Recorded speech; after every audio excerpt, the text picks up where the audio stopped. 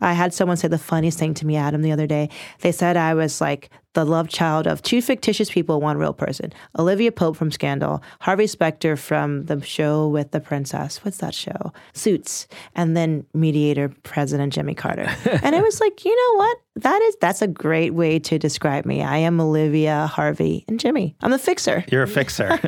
But not a fixer where there's a dead body in no. lawsuit. Damali Peterman really is the love child of Olivia Pope, Harvey Specter, and President Jimmy Carter. And how do I know that? Because I had no idea who Olivia Pope and Harvey Specter are, but I Googled them, and then I realized why she said that. Olivia Pope is this total badass African-American woman lawyer who solves huge crises, just like Damali does. Harvey Specter is a cutthroat corporate lawyer, and I would not describe Damali as cutthroat, but you can tell that when she's defending her clients, she would definitely be tough. And then, obviously, we do all know who Jimmy Carter is. The point is, she's impressive, and today, she runs her own business. I actually have two companies. One company is Damali Law, LLC, and at Damali Law, it's primarily a law firm. And then I also own Breakthrough ADR, LLC. ADR stands for Alternative Dispute Resolution, and we focus on mediations and trainings. All right. I want to win this interview. I want to destroy you in this interview. That's always my joke with my wife when we have a fight. I'm going to win this marriage. Only one person can. What's the score so far? Just negative. No. I'm Adam Davidson, and this is The Passion Economy, a show where we talk to regular people who have figured out how to thrive in a challenging economy. We tackle each story in 3 parts. First, we get the background. What is the weird combination of things that made this person uniquely them? Second, we study their business and understand how they took their special characteristics and turned it into an actual business that makes money. And then third, we pick their story apart for lessons that we can use in our own lives and our own businesses. So, part 1, Damali's life before she became a lawyer. And it is a particularly rich life with a lot of very varied experiences. And we're going to spend a bit of time understanding all the things that made Damali her, because that is something that is so important in the passion economy. For a lot of jobs in the previous economy, the 20th century scale economy, what you wanted to do was kind of tamp down the things that made you you so that you could fit a predefined job. Not anymore. In the passion economy, you want to highlight and really celebrate the things that are weird about you, that are unusual. And Damali has a whole bunch of different aspects of who she is that come together into her work today. And like almost everyone we interview on this show, she now has a job that literally only she could do. It is hard to imagine any other person who could have exactly the job she has. Anyhow, let's get to her background. I'm from Washington, D.C. And some people say Washington, D.C. when they mean Bethesda or Arlington. I'm from Northwest Washington, D.C. And my understanding is you grew up in a home where there might have been a lot of mediation needed. You had a lot of siblings. Yes, I'm the oldest of 7. Wow. I have 1 sister and 5 brothers. Her dad was a cop for 29 years. By the way, he retired after 27 years. I threw him an amazing retirement party, and then he went back for another 2 years. That's how much he loved being a police officer. Her mom was a homemaker. She's stayed at home with us, actually, and kind of put off her passions until we were older.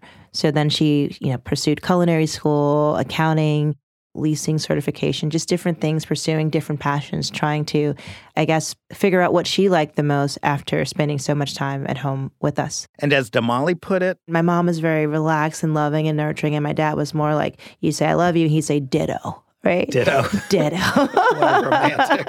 Yeah. And so I feel like I learned I am a good balance of both of them. Gotcha. My dad's always early, my mom's always late. She's not going to hear this, right? And so I'm always like right on time because I'm a perfect balance of both of them. I love that balance between someone like her mom, someone who just takes on all sorts of different things and doesn't see a contradiction in studying how to cook and studying how to do accounting and trying lots and lots of experiments, but also being someone like her dad, someone who just gives their all to whatever it is they're doing.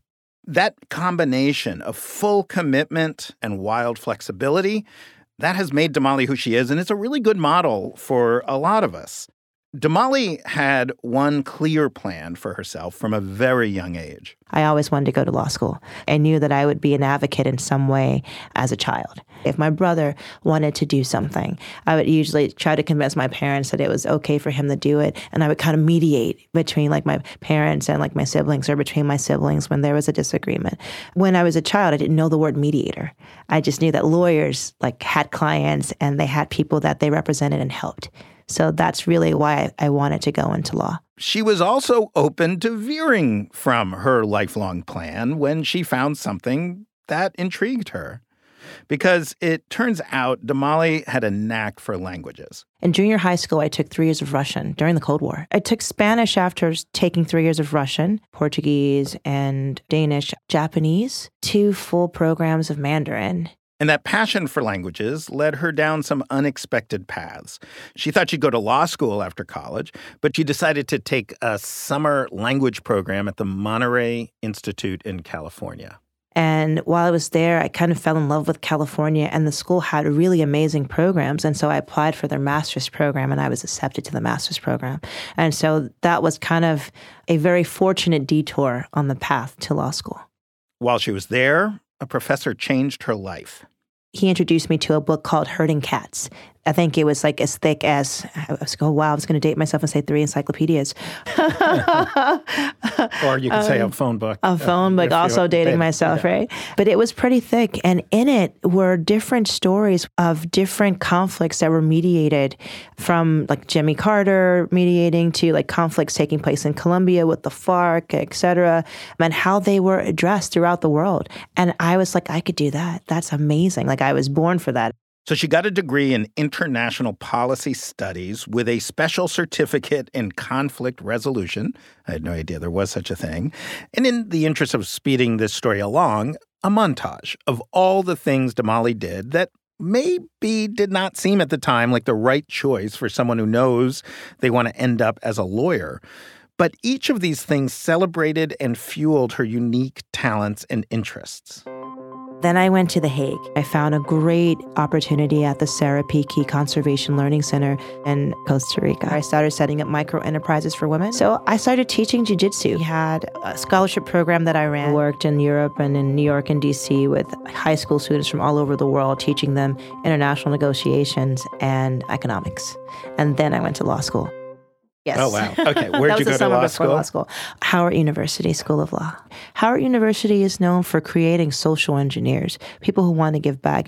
You know, at the time that I graduated from law school, it was a few months before Lehman filed, right? And filed for bankruptcy. And the law firm that I went to filed Lehman's bankruptcy. Oh, really? And so talk about like learning a lot on the job as the world is changing.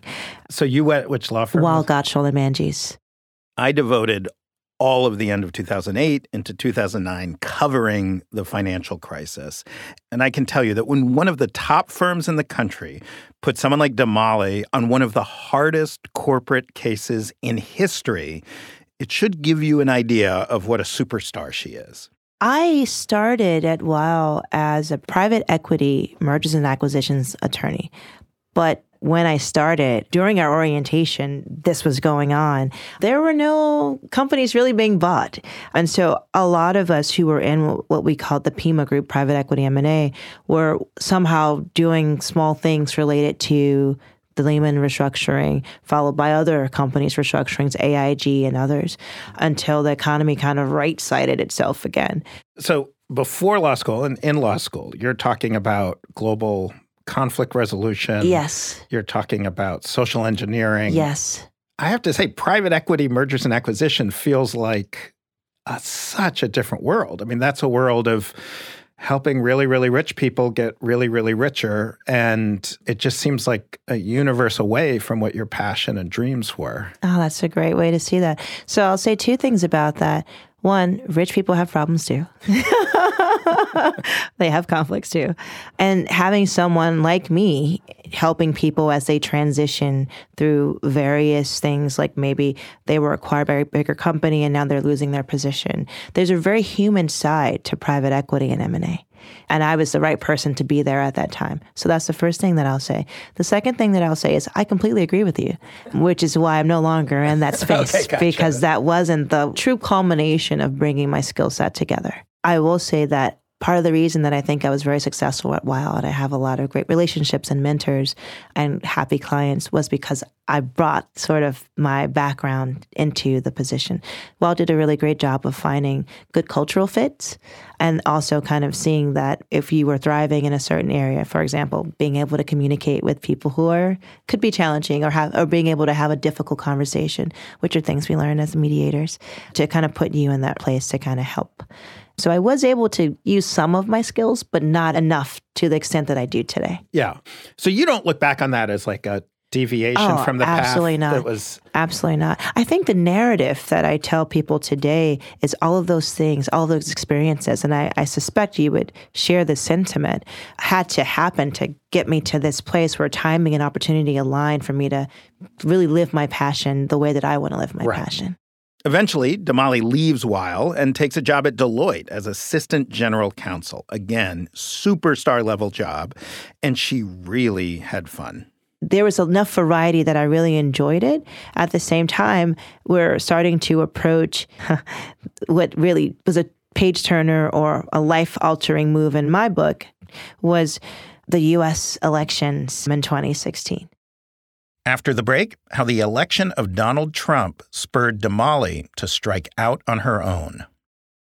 Spring? Is that you? Warmer temps mean new Allbirds styles. Meet the Super Light Collection, the lightest ever shoes from Allbirds, now in fresh colors. These must-have travel shoes have a lighter-than-air feel and barely-there fit that made them the most packable shoes ever. That means more comfort and less baggage. Try the Super Light Tree Runner with a cushy foam midsole and breathable eucalyptus fiber upper. Plus, they're comfy right out of the box. So what can you do in a super light shoe? What can't you do is the better question. And because they're super packable, the real question is, where are you taking them? Experience how Allbirds redefines comfort. Visit allbirds.com and use code SUPER24 for a free pair of socks with a purchase of $48 or more. That's ALLBIRDS.com. Code SUPER24.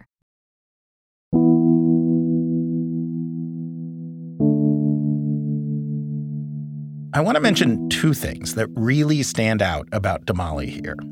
First of all, I know a fair number of lawyers in New York City. When you go from a promising career at Weil, one of the top firms, to a really promising career at Deloitte, one of the top global firms, you don't just quit to start your own firm. You are on a path to making a huge fortune as a senior lawyer. Number two, Damali will tell us that the election in November 2016 was so dramatic in her life that it made her restructure her entire life. Yet she is not going to tell us ever, and I tried, how she feels about President Trump. And that tells you a lot about Damali. She is all about conflict resolution, stopping conflicts, resolving conflicts. And she knows that whoever she's talking to, bringing up the name Trump and expressing a view is highly likely to cause conflict, and that is not what she's about. She did tell me that what spurred this change in her was this shift in our culture overall, a shift that was clearly sparked by the 2016 election. I felt like, especially in New York City, I felt like the mood in the air had changed. I felt like throughout the campaign, a lot of things that I think Americans have tried to ignore or tried to avoid kind of came back to life. And I remember thinking, Adam, the world is going to need a lot of conflict resolvers now. And literally, I thought those words, and then I couldn't stop thinking that. Like every day I woke up and I thought that. And I looked at my children and I thought that. And I sat in my office and I thought that. So what was I doing with all these skills and and not using them for the greater good? For the greater good. Yeah. And that's a social engineer in me coming out. Right. She was dormant for a bit. If you loved your job at Weil or Deloitte, all more power to you. But I think it would feel like a bit of a bummer if you didn't use some of these I wasn't other tools. using, if we are three-dimensional, if we are, let's say we have 100% of ourselves. So I felt like in each of those jobs, I was giving my all. I was doing my best and I was doing very well. I wasn't using 100% of all of let's call them passions or skills that I had, because there wasn't a space to use all of that. And so what I did with my own companies, especially the first one, was to create a space to use all of my skills. To create a job, because yes. Nobody was like, hey, you know what we want? We need an assistant general counsel for everything Damali loves doing. Yes. And is great at. Yeah. Yes. Yeah. Okay. So how does that happen? You have this really good job. Yeah. I don't want to embarrass you. I'm assuming we're really good salary, and it's yes. the next levels are even more. Yes. Like with a lot of support internally. Like it was close. I could walk there from my apartment. Like it was great. It was great. It was great. So what do you do? Like, how do you start thinking about your passions and what you're doing? What action do you take? Yeah. And so, it's funny. I actually took out a legal pad and I wrote down everything that I knew how to do. You did this? Well, it started at lunchtime at work. I should have gone out for lunch and I didn't. I was, again, so ensconced, if you will, with this idea of conflict resolvers being needed immediately. And I felt like a superhero. I felt like, like Superman has that sort of, he takes off his shirt and there's the S. I felt like I had these skills that were needed and no one knew about them. Not that, again, I'd used them for work, but kind of where they fit in. And so I took out a legal pad. I started at work. I was sitting in my office and I remember writing on my legal pad, which probably looked like legal work. And I wrote all the things I knew how to do. And it started off, I remember writing speaks different languages, travels, can negotiate X, Y, and Z. It started off like that, but then it was like this amazing brainstorming session where everything I wrote, I thought of something else. And I think it went on. It was one of those 11 by 14 legal pads. Yeah, and so I went on, and I remember it was like columns of work. And also, I have the worst handwriting, so I couldn't even decipher everything. But I just kept going on and kept going on. And I think I had about 3 pages. I still have this somewhere. I should look in one of my banker's boxes from when I packed up my office there. And I wrote everything down. And then I started so I had this massive list of what I knew how to do. And some of the options had subcategories. That's how I think. Subparagraph G. Yeah, subparagraph G was there. And then I started to circle what I love to do. And as I started circling what I love to do, what I saw emerge was kind of 3 professions, if you will. There was the educator in me. There was the mediator in me, which, clearly started back when I was a child. My first sibling was born when I was 3. And so I feel like I've had budding skills from the age of 3 onward. And then, of course, there was the lawyer. Being that I lived in New York for so many years, most people only knew me as Damali the lawyer. And so when I sat there and I actually wrote attorney, mediator, educator, and I was like, I like that. I'm going to put it on the card. So I did. You did? You ordered a card? I did. I I didn't even have a name yet for my company, but I was like, it's going to say attorney, mediator, and educator. And yeah, that's what I did. Wow. Well, I want to zero in on this because this is such a passion economy moment. This is I want listeners to think about their Damali moment when they're because I think so many people are in exactly the boat you were in on that day. It's not that you're, an accountant who hates accounting and your dream is to be a baker and you have to just fully leave one world and go to another world. I think that does happen. Yeah. But more often it's you have a job and a life that's maybe it's 68% or 73% satisfying. Maybe it's scratching a lot of your itches, but it's not scratching all of them. And for some people, that's okay. And for some people, that's always unbearable. But I think for a lot of people, it takes some external shock to shake you up. And it sounds like you were probably in that 68 to 73%. If you stayed doing that, you would not be a miserable person hating every day. But there was some soul satisfying something that was not being spoken to and being revealed to the world. And so I think I'm going to call it the Damali moment when you actually do that list. So you said you started at lunch. Was it a one-time thing? Did it take you weeks, hours? No, the elections were, November 4th we voted. I gave notice right after Thanksgiving. Wow. And I gave 3 weeks notice. And my last day, I think, was December 16th. Wow. So this was quick. It was relatively quick because that's how I operate too. Like once I make a decision, I go for it.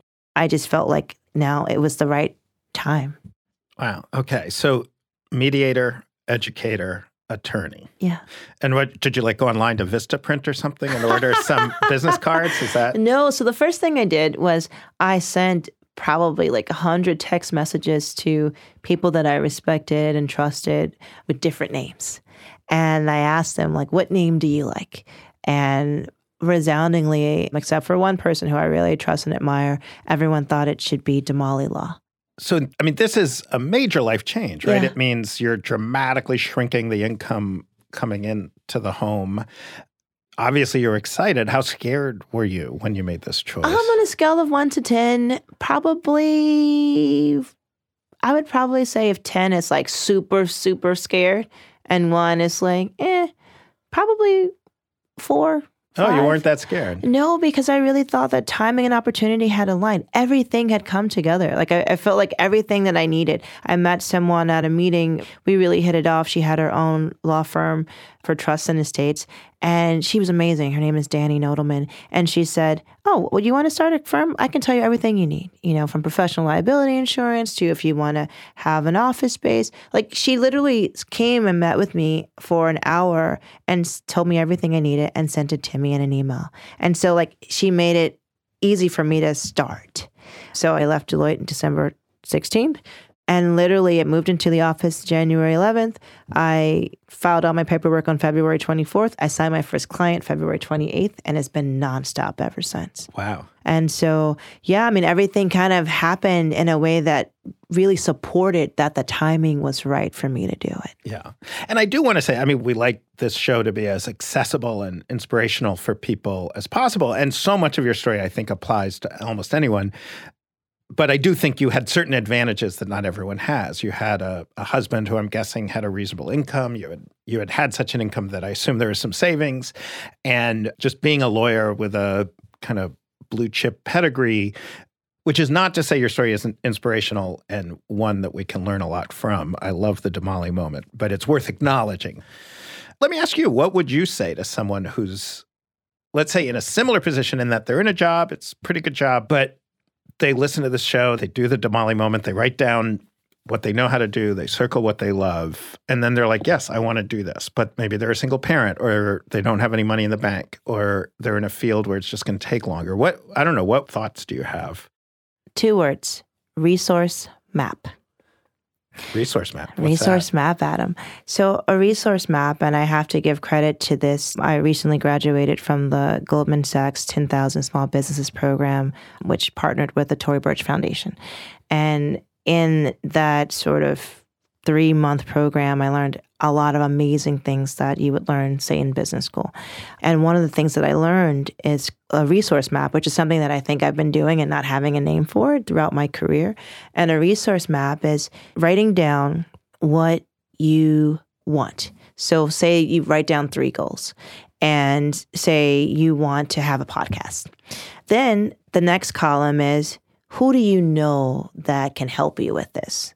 And what's amazing about that exercise is you start to remember things that you may have you have somewhere in the back of your brain that you haven't thought about. And so, you may know a friend who's a producer on a TV show, or you may know someone who works in radio, or you may know someone who was a guest on a podcast. And then the next column is an action item. Call Adam, text Peggy, send a message to, or visit this person to talk about starting a podcast. And so the point of the resource map is no one has everything. While I agree that there are some advantages, I smiled when you said that because, I think that everyone has something, right? Yes. Or everyone knows someone that has something. Let's put it that way.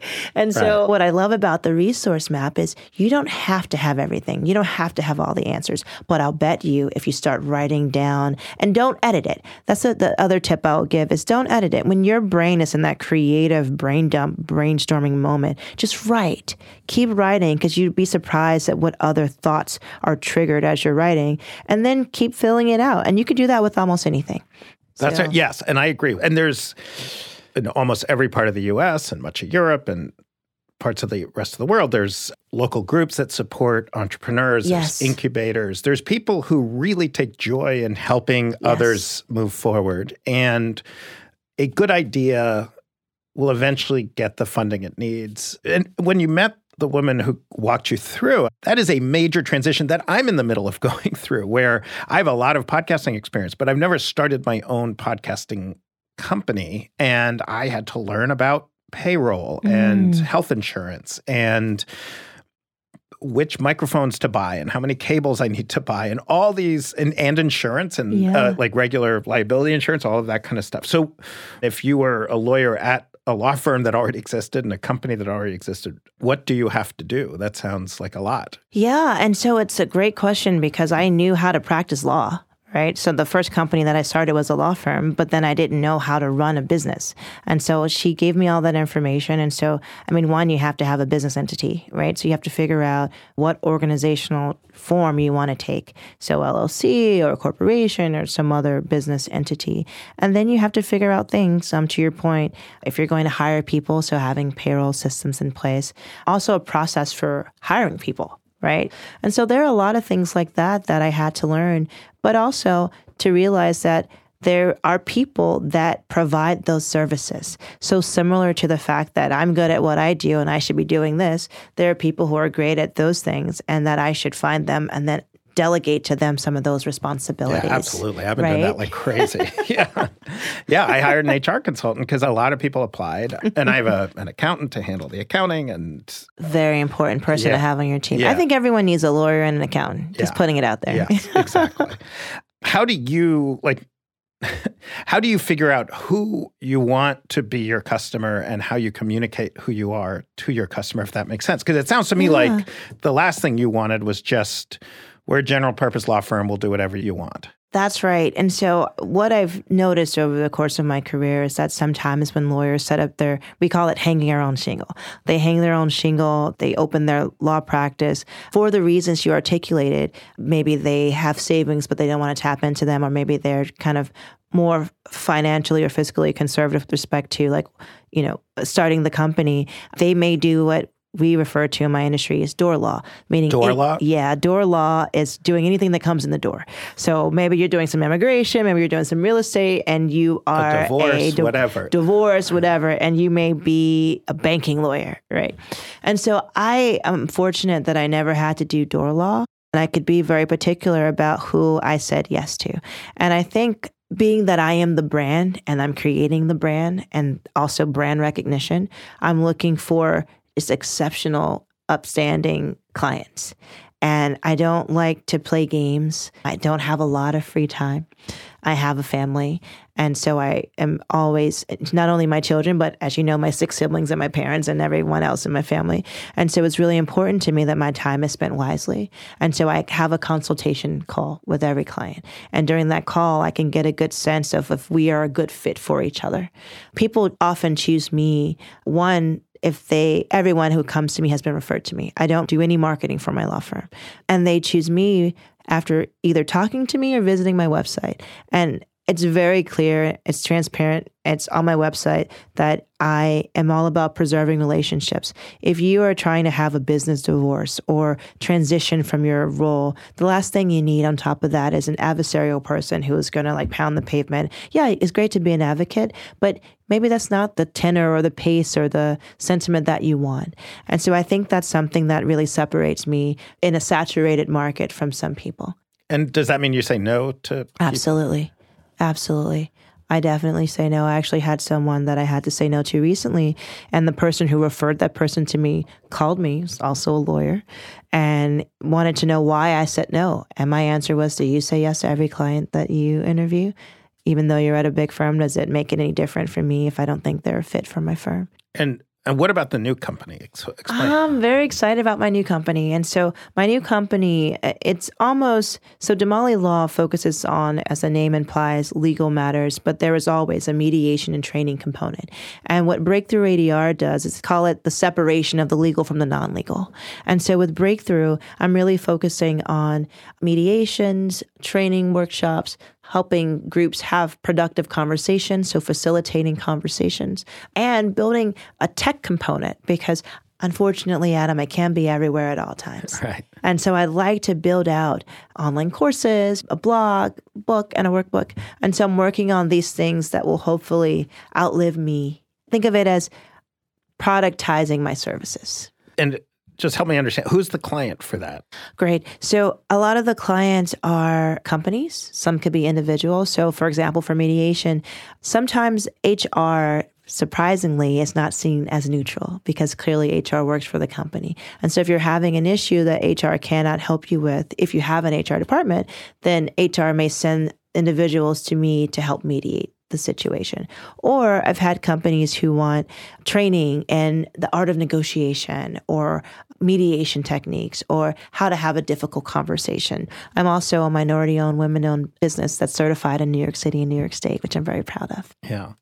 And so first, let's talk from passion terms. So if you were in the around 70% of the fullness of you being satisfied by your work, where are you now? 92%. 92%? Easily. Easily? That's awesome. Can we get that higher? We can get it higher. I think Breakthrough will get me there. Yeah. I think being able to spread sort of this idea that anyone can be a conflict resolver, no matter their background, age, profession, that everyone has the ability to be a conflict resolver. If I can spread that, then that is my legacy. That's what I want to leave. I want to teach people how to fish. So I love being called in. As long as there's conflict, which there will always be, I will always have a job. Right. And so I'm not worried about people saying, oh, if you teach people how to resolve their own conflicts, they won't call you. People will always call me. Damali has done a brilliant thing. She's found a problem that will always need solving. Problems. And that's just one of the key lessons we can learn from her. More after the break. All right, let's learn from Damali's life and see what lessons we can apply to our own. And Damali really helped us out because she gave us these really specific, concrete actions that each of us can take, that you can take, that will point you in the right direction. I love the Damali method. I feel like we should all be doing this at least once a year, if not more often. Take a big legal pad or a computer or a whiteboard or whatever. Write down all the things you do, all the skills you have, as specific or general, as broad or narrow. And then circle the ones that you really love, that really bring you satisfaction. And then look at that combination and start exploring, how can I monetize that? Who is an audience out there that is willing to pay me money to do that particular mix of things? Number two, once you have a sense of the direction you want to go, I love this idea of resource mapping. Writing down, what resources do you have? Now, for some of us, that might mean we have lots of money and we have access to even more money. For a lot of us, that's not the case, but we do know someone, or we know someone who knows someone, or we know someone who might know someone who might know someone. We have resources in our community. There's community colleges. There's entrepreneurship groups. There's always the Small Business Administration. And thinking through those resources, researching those resources, is a really productive process for two reasons. One is it actually gets you resources you need. But the other thing is it helps you understand that whoever you are, wherever you're coming from, there's a lot more support out there for you than you might realize at first. All of those are specific and crucial steps that I really think apply to anybody trying to embrace the passion economy. But beyond that, Damali's backstory is something we can learn from. So you sort of had this weird, in the best way, bunch of kind of random experiences, but not really random. You were searching for something in your 20s and even in your teens and earlier that was somewhere around conflict resolution, being an advocate, but it sounds like what was really important to you is not just happening to be an empathetic person, but actually have skills and training and be part of a tradition. I mean, those were all very important. And then you followed the direction our society pushes people who are interested in that space. You know, that's the slot in our culture. You want to resolve conflict, become a lawyer. You don't want to fight a lot. Okay, don't be a litigator, but be a corporate lawyer. And then it wasn't a crisis. It wasn't like you were miserable, every day was terrible, but you just realized this isn't enough. And so you carefully, thoughtfully thought, well, what would make it enough? I feel like that's the passion economy journey. That's what we want everybody who wants to do. Does that sound right? That's spot on. That's spot on. And do you think everyone can do that? Do I think everyone can pursue their passions? I think everyone has the ability to pursue their passions. What I mean by that is passions do not all have to be grandiose, right? Right. It could be smaller passions. I want to write a book, or I want to help send a child to school in a different country, or I want to, there are other ways, I like baking. Or I like baking, or I like running, or, I think everyone has the ability to pursue their passions. I'll tell you, for my first company, my revenues for last year were just shy of what I was making when I left Deloitte. Oh, really? Yeah, so 2 years in. Wow. And which probably would not have been a reasonable expectation. No. It's virtually, for a non-tech company, virtually unheard of. And I think that, going back to your last question, it's possible that people may not know what their passions are. And so, to use your phrase, of just maybe having a Damali moment and writing down what they enjoy, and then figuring out how to parlay that into, if they want it to be something that they can monetize, or how to at least find a way to do it. Yeah. Because, in your case, and I think that's a key thing, because one thing I imagine is some people, when they hear the passion economy, follow your passion, might say, well, I don't know what my passion is. Mm-hmm. But I would argue maybe in your childhood into your 20s, you had a tendency towards conflict resolution, but it was more like you had your eyes open, and as you learned, you were like, oh, okay, that's the kind of thing. Well, if I learn a little more, that I'm developing a richer and richer sense of what this thing is. Yeah. And that was crucial. The listening, the thinking, not just being around influential people, but opening your heart and your mind to those people and letting them be mentors, even if they don't know you. And that's a big lifetime process. Can I also say, too, because in the field of conflict resolution, there weren't a lot of people who looked like me.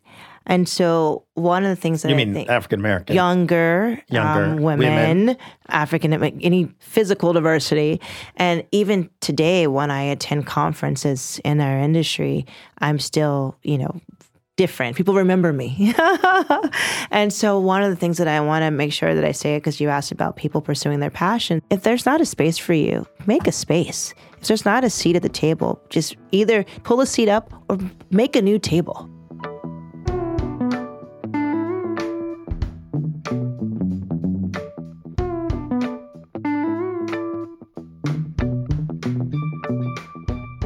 The Passion Economy is a 3 Uncanny 4 production. It's hosted by me, Adam Davidson, and produced by Lena Richards.